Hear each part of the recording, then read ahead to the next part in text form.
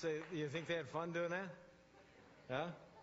You think you'd have fun if you had $1 million just drop in your lap? Yeah, come on. Yeah, here's the deal. Today, as we are in the series Storied Past, we get talking about the rich fool. Really, that's kind of what we're going to talk about, And, we're at Christ Church, we're committed to being absolutely relevant and talking about the whole counsel of God here. And so as we look at this story, just understand this is really important stuff today. But I got to be honest with you, it's going to be really challenging.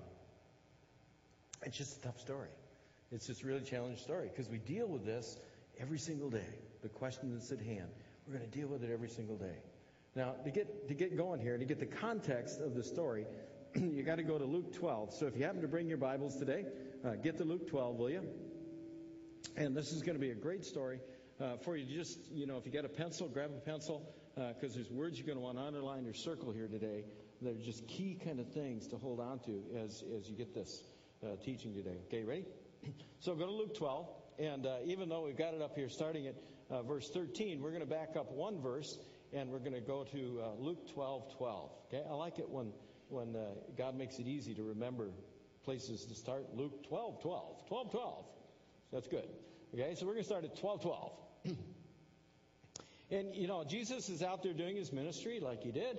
And, he's teaching and he's healing and he's preaching and he's doing what he does, right? And in this instance in Luke, we get a clear understanding of kind of the landscape of what's going on with verse 12. It says, during that time, a crowd of many thousands had gathered. There were so many people that they were stepping on one another, right? Circle that phrase there, will you? Many thousand?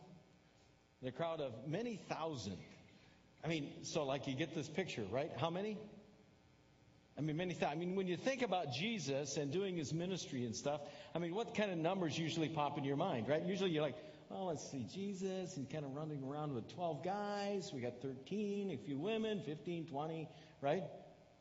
But in this text, it's making it very clear how many people are being influenced by what Jesus is saying.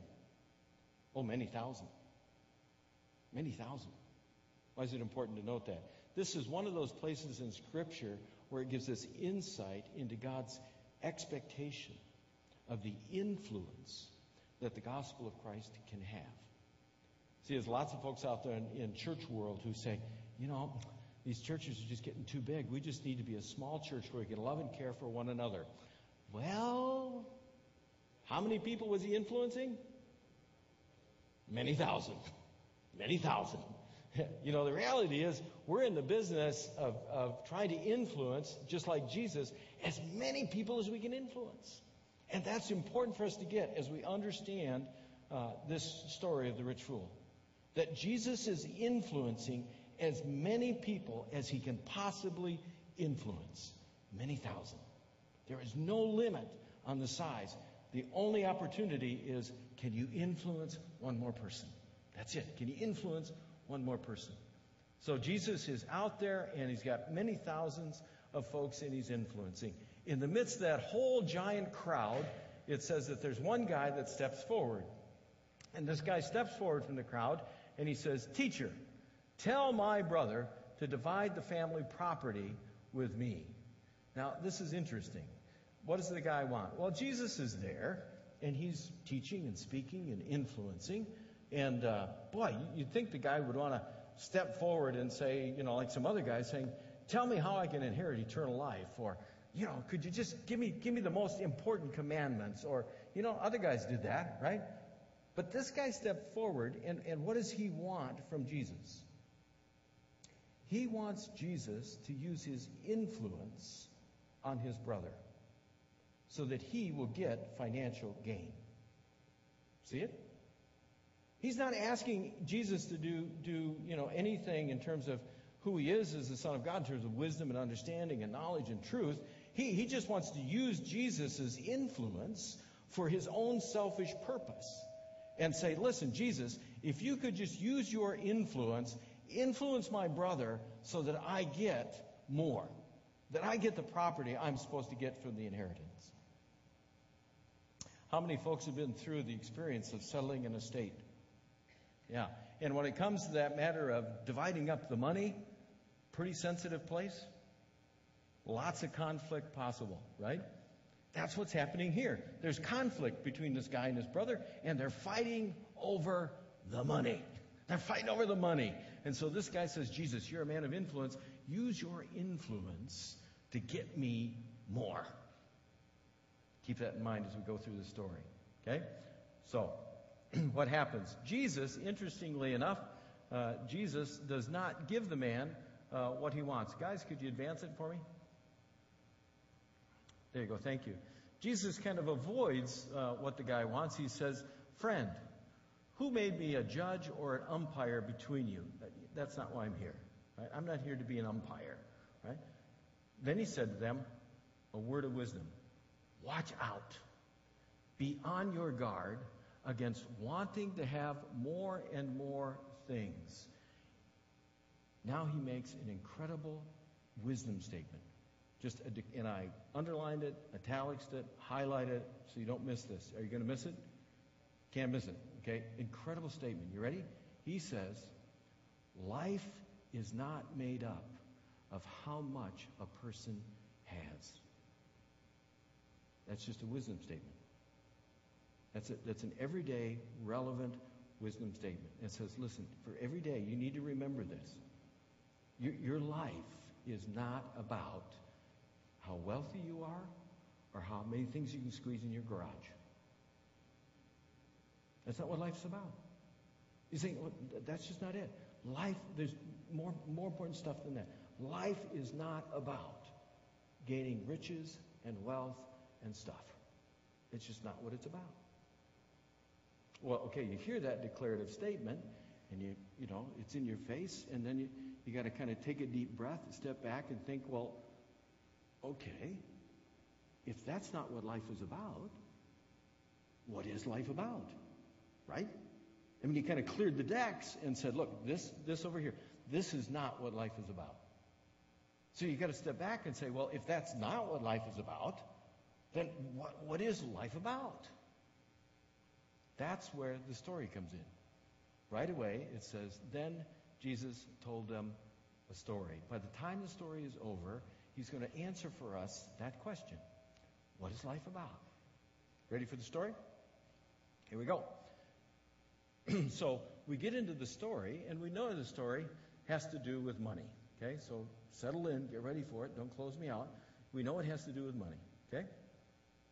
And one of the questions we always get when we get to this subject of dealing with wealth and money and all that stuff is the second question. Okay, life is not about this. What is life all about? And if it's not about this, well, is being wealthy bad or good? Okay question? Yeah. And so we get right away in the story. It says, Jesus said, a certain rich man's land produced a good crop. What did you just learn about this man? He is rich. Circle the word rich. He's already rich. This guy's already wealthy. This guy's got it going. He's already top of the heap. He's got a good bank account. The barns are full. He is wealthy. It appears it's okay to be wealthy. How do we know that? Because he gets even more wealth. He's already wealthy. And what happened? God gives to him prosperity beyond his wealth. He's wealthy. And then God blesses him with an abundance of a new crop. He's already wealthy. And God gives to him a season of harvest that is expanding his prosperity. That's amazing. It appears that God is supportive of bringing prosperity into his people's lives. This guy is already wealthy, and God adds to his wealth. He adds to his prosperity. You see, there is nothing wrong with prosperity. In fact, there's a thread in Scripture, all the way through Scripture, saying that's what God does. That what God does is with his own people, he brings prosperity. Right? You can go back into the Old Testament and you can go back to Abraham and how his whole flock flourished, and Joseph, how his whole, flock flourished, all the way along. Isaac and Jacob, their flocks kept flourishing, and everybody else was looking and saying, wow, that guy them goats keep going. Wow. Right? I mean, it's all the way through. And so we get from this and understand a basic, simple truth is, hey, there's nothing wrong with being wealthy. Nothing wrong at all. But look what happens right away. And now we get into the problems. What happens right away? It says the guy had this extra produce, and he thought to himself, what should I do? I don't have any place to store my crops.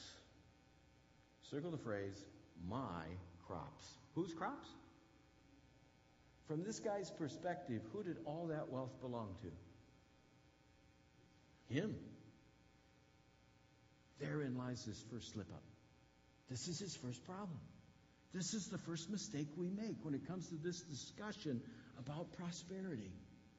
The first mistake we make is to somehow think it's ours.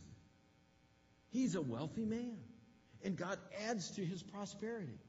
And the first question he has is, well, what do I do to take care of my prosperity?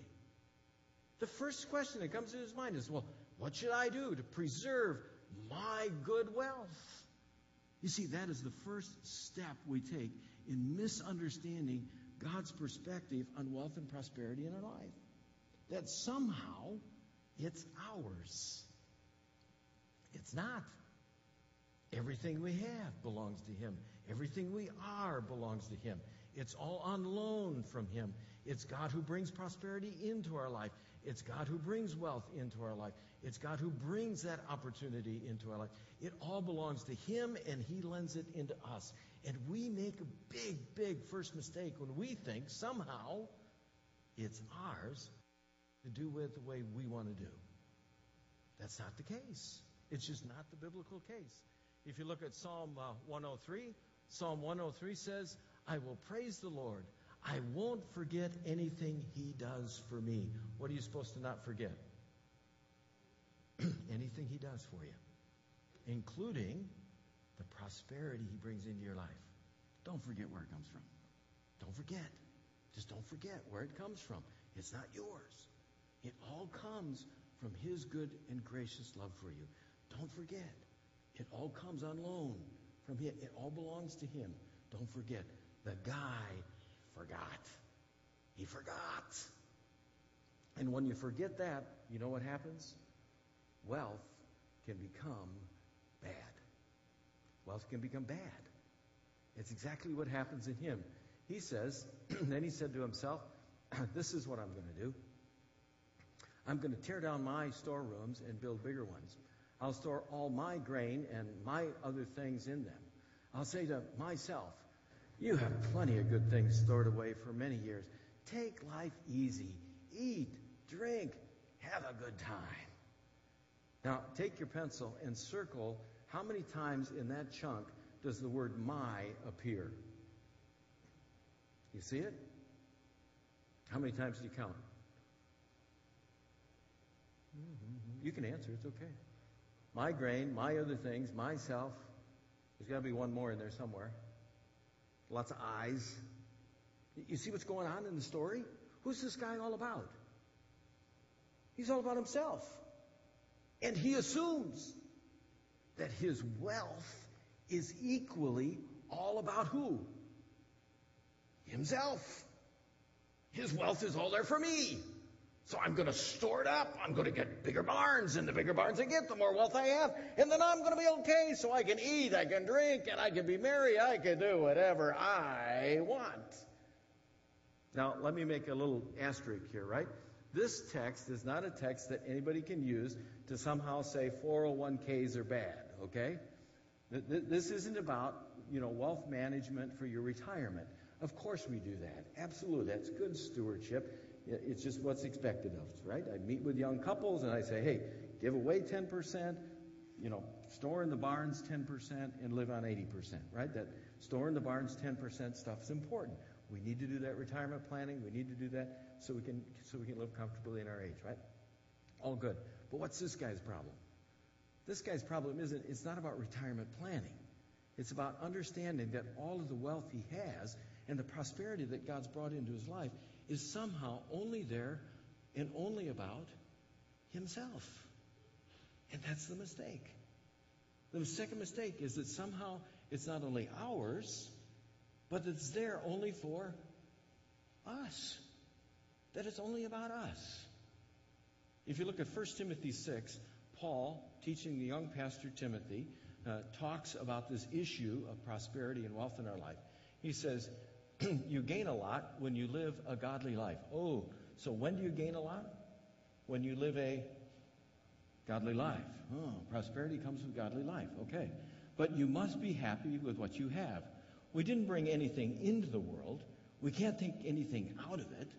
If we have food and clothing, we will be happy with that. What's the deal? He's saying, look, you don't own it. You didn't bring it with you. You're not going to take it with you. You don't own it. Okay?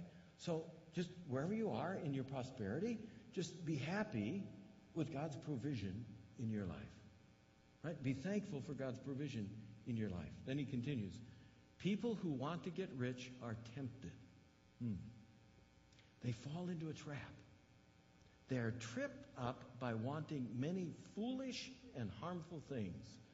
Those who live like that are dragged down by what they do. They are destroyed and die.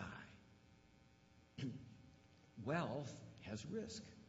The guy in the story, he made some mistakes because he misunderstood prosperity in his life. He thought prosperity, it was all owned by him, and he thought it was all about him. And when he did that, he became distant from God. There's a trap with wealth. There's a trap. You got to be careful. That's why Jesus said, watch out, right? He says in Timothy, love for money causes all kinds of evil. Some people want to get rich. They have wandered away from faith. They have wounded themselves with many sorrows. You see the risk? When you think your wealth is all for you and you own it all, you put up a barrier in your faith between you and God. It creates distance between you and God. And the more you focus on the wealth side of things, the further God is going to get away from you. Do you see that principle? There's just a risk. And if we make these mistakes, if we just think it's ours and we just think it's all about us, then we're pushing ourselves further and further away from God. Why? Because we're using it all on us, right? This is Proverbs 30, and this is Solomon, and we all know Solomon was like the wisest guy in the world, right? That's what he asked from God, right? Make me the wisest guy ever. And so here is what the wisest guy ever has to say about this prosperity. Lord, I ask you for two things. One, don't refuse me before I die. One, keep lies far away from me. Truth. He wants truth. Okay? So now whatever he's going to say next is going to be truth, right? Because he wants truth. Two, don't make me either poor or rich, but give me only the bread I need each day. What's he asking for? Don't make me rich. He understands prosperity and wealth comes from God. He's saying, I don't want that. And don't make me poor. I don't want that either. What does he want? It's what all our politicians always talk about. Going to help the middle class. Right? Solomon. Yeah, right? But now why does he want it? Here's his answer. Here's his answer to it. He says, if you don't, I might have too much. I might say, I don't know you. I might say, who is the Lord? What's he saying? Listen, if I get wealthy, I may fall into the trap. I may fall into the trap and think it's all about me and it's all mine, and therefore I don't need the Lord in my life because it's all about me and it's all mine, and I can eat, drink, be merry, and I'm all good. He understands the risk that wealth can create distance from God if we're not careful. And then secondly, he says, I don't want to be poor either. Why? Or I might become poor and steal. Then I would bring shame to the name of my God. What's his concern? His concern is whether he's in wealth or whether he's in poverty, that he continues to be in faith and he makes a statement and an influence for God. Don't miss that.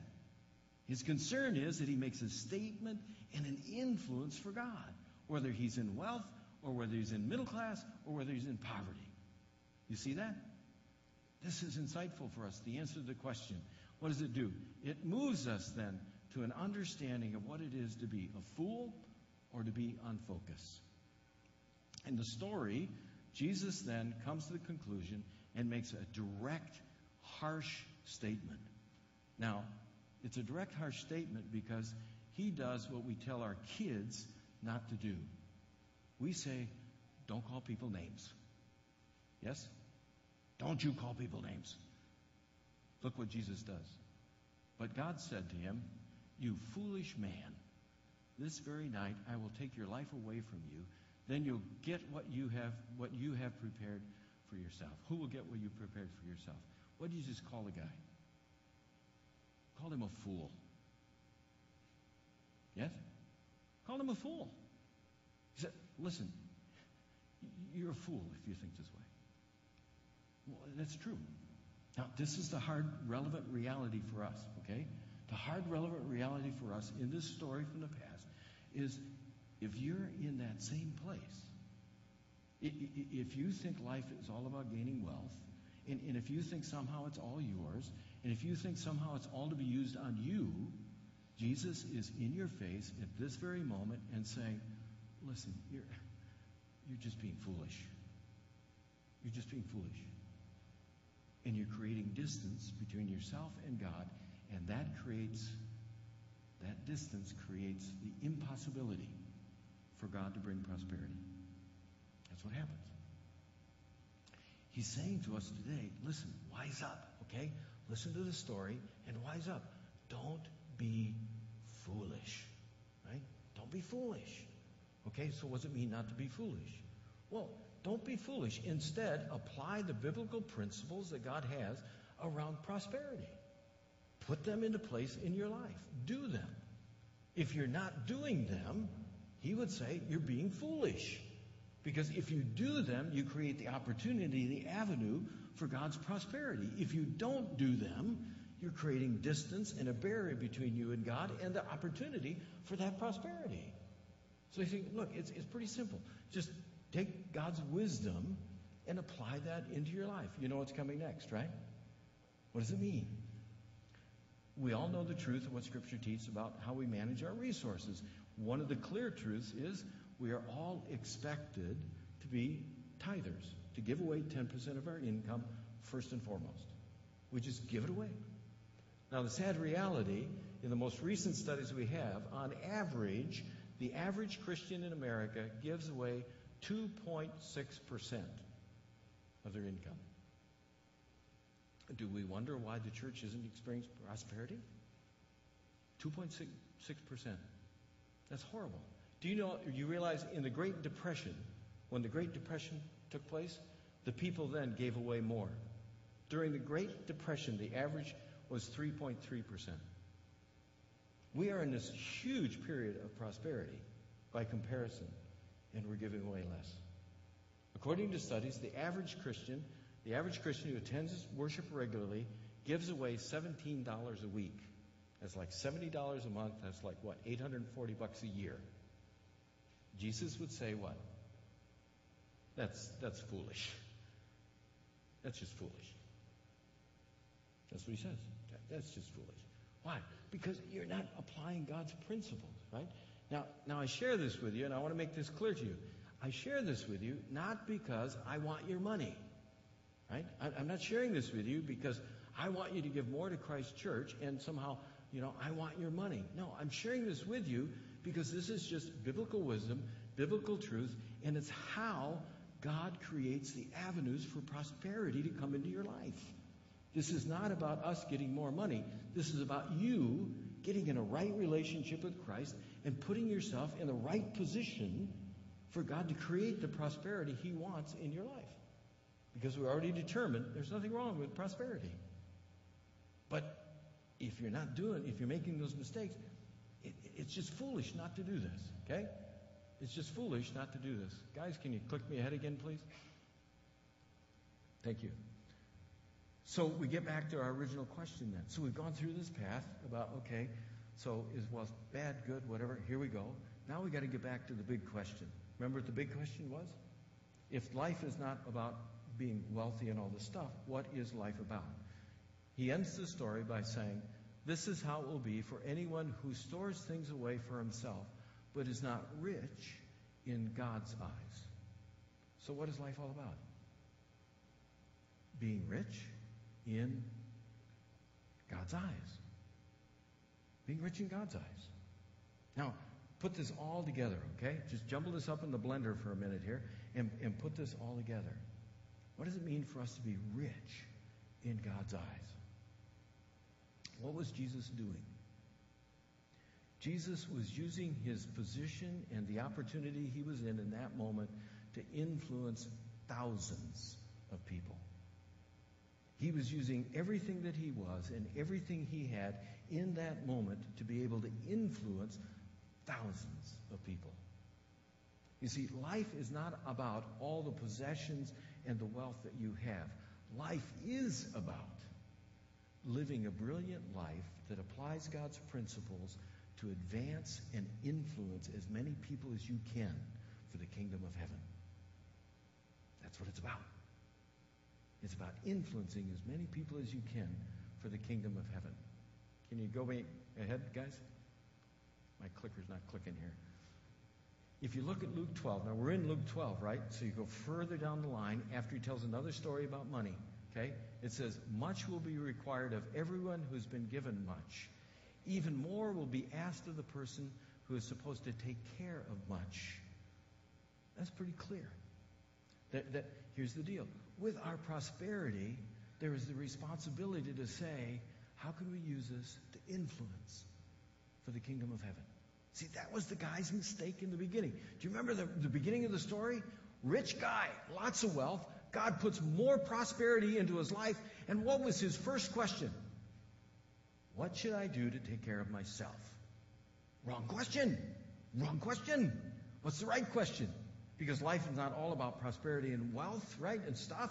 Life is about influencing for the kingdom of heaven. Therefore, the question should have been, wow, God, you are so awesome. You added to my prosperity. What can I do if I just had $1 million drop in my lap for the kingdom of heaven? See the difference? What can I do with everything that God pours into my life and the prosperity that he gives me to just live according to those biblical principles and influence people into the kingdom of heaven? You see, that guy, when he had that extra produce, that extra prosperity, had the opportunity to be able to do some incredible things for God. And instead, what did he do? Put it in the barn for himself. That's not what life's about. Next one, guys, please.